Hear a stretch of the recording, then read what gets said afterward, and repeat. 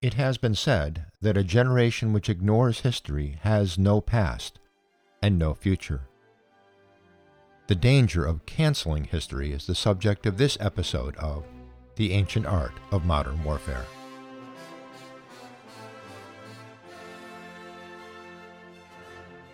Hello, and welcome back to The Ancient Art of Modern Warfare. I'm Chris Mayer. Okay, now, this will be the podcast where many people will stop listening. Not that many people listen to this podcast anyway.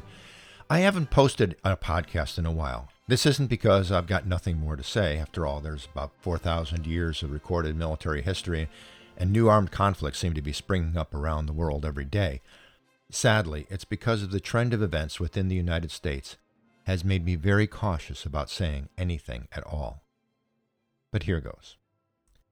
Now, this series of podcasts is based on the notion that there are enduring tenets of warfare that we can see in action in the world around us. The idea is that we can learn from the great practitioners and theorists of the past to understand current conflict and shape our decision-making as citizens in a modern republic. This is possible because, despite technological advances in weaponry, communications, transportation, and so on, human nature is unchanging, and the decisions to go to war, end war, and behave during war are made by human beings. Now, if you don't agree with that notion, pick up Thucydides' Melian Dialogue, which is part of his narrative on the Peloponnesian War. It was written 2.5 millennia ago. It is there that the Athenians, who are portrayed throughout history as the model of liberal democracy, declare to the representatives of the small island of Melos that the strong do what they can, while the weak suffer what they must. The Melian Dialogue is a short read, and I think it'll be the subject of a future podcast. Today, however, there's a strong information campaign promoted by an influential minority to cancel our history and those who shaped that history. You know, it's a funny thing. We hear today that we can't condemn non-Western societies that practice such things as female bondage, slavery, and genocide, among others, because those societies have different cultural values than ours. At the same time, we condemn those of the West who came before us because their culture then had different societal values than those being promoted today. This is making it very difficult to learn from history. Here's the bottom line. Nobody is perfect. As someone else once remarked, the only perfect human being who ever lived wound up getting crucified. For the rest of humanity, we've all made mistakes, larger or smaller, of greater or lesser importance. For our purposes in these podcasts, this particularly applies to the great military commanders of history. Here are some of the less contentious examples. Ulysses S. Grant was known as a drunk before the Civil War, and subsequently, his presidential administration was known for corruption. That doesn't mean we should ignore his genius in using the resources available to him to defeat his Confederate opponents in the American Civil War. T.E. Lawrence, better known as Lawrence of Arabia, was the subject of many personal attacks in his lifetime and afterwards of varying veracity. His prior studies of the history and culture of the Middle East, however, enabled him to coordinate and influence the successful Arab revolt in the First World War and their military campaigns against Ottoman rule.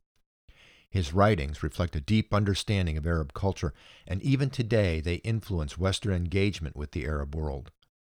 His personal foibles should not overshadow his contributions or his understanding of a complex environment. General George S. Patton was narcissistic, and he physically abused the soldier suffering from what we describe today as post-traumatic stress disorder. He was also an inspired and inspiring leader who demonstrated a grasp of modern warfare based on his understanding of military history. For example, through his study of the wars between Rome and Carthage, he recognized the military opportunities presented by the Tunisian landscape, enabling him to defeat the German Afrika Korps.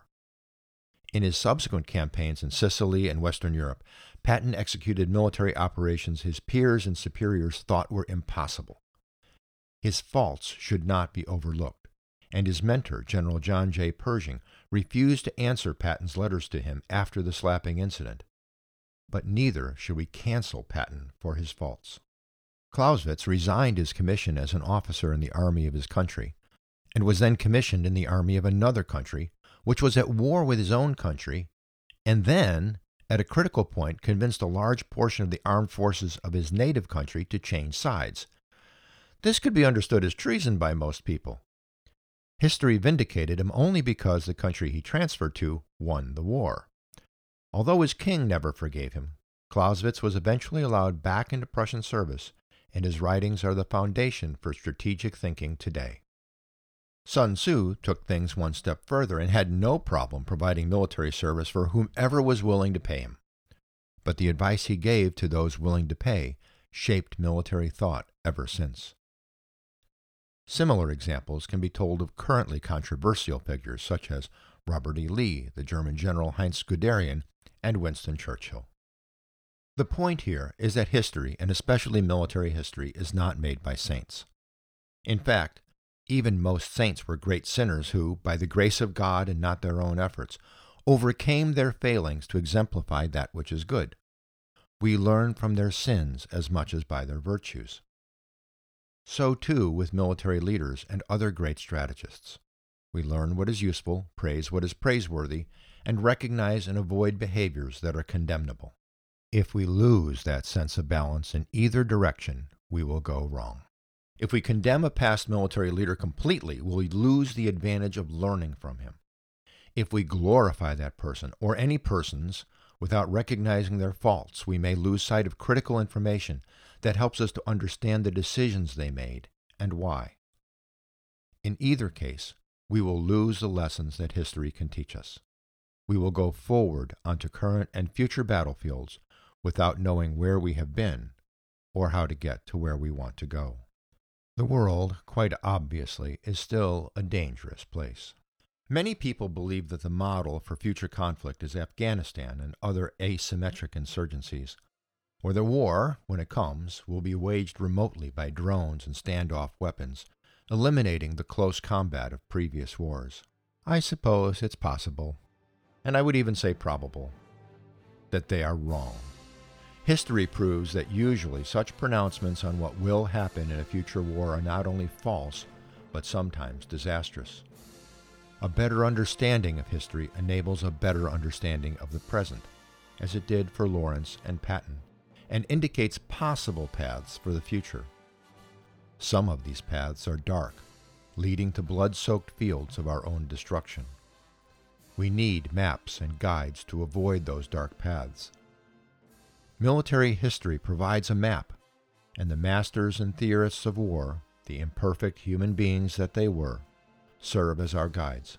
Now, these are as accurate as most historical maps and travelogues with distorted coastlines, measurements that make little sense today, like leagues, and cautions such as, "Here be monsters." Nonetheless, those maps and guides may be enough to help us avoid the most serious perils and enlighten the path to prevail in the ancient art of modern warfare. I'm Chris Mayer.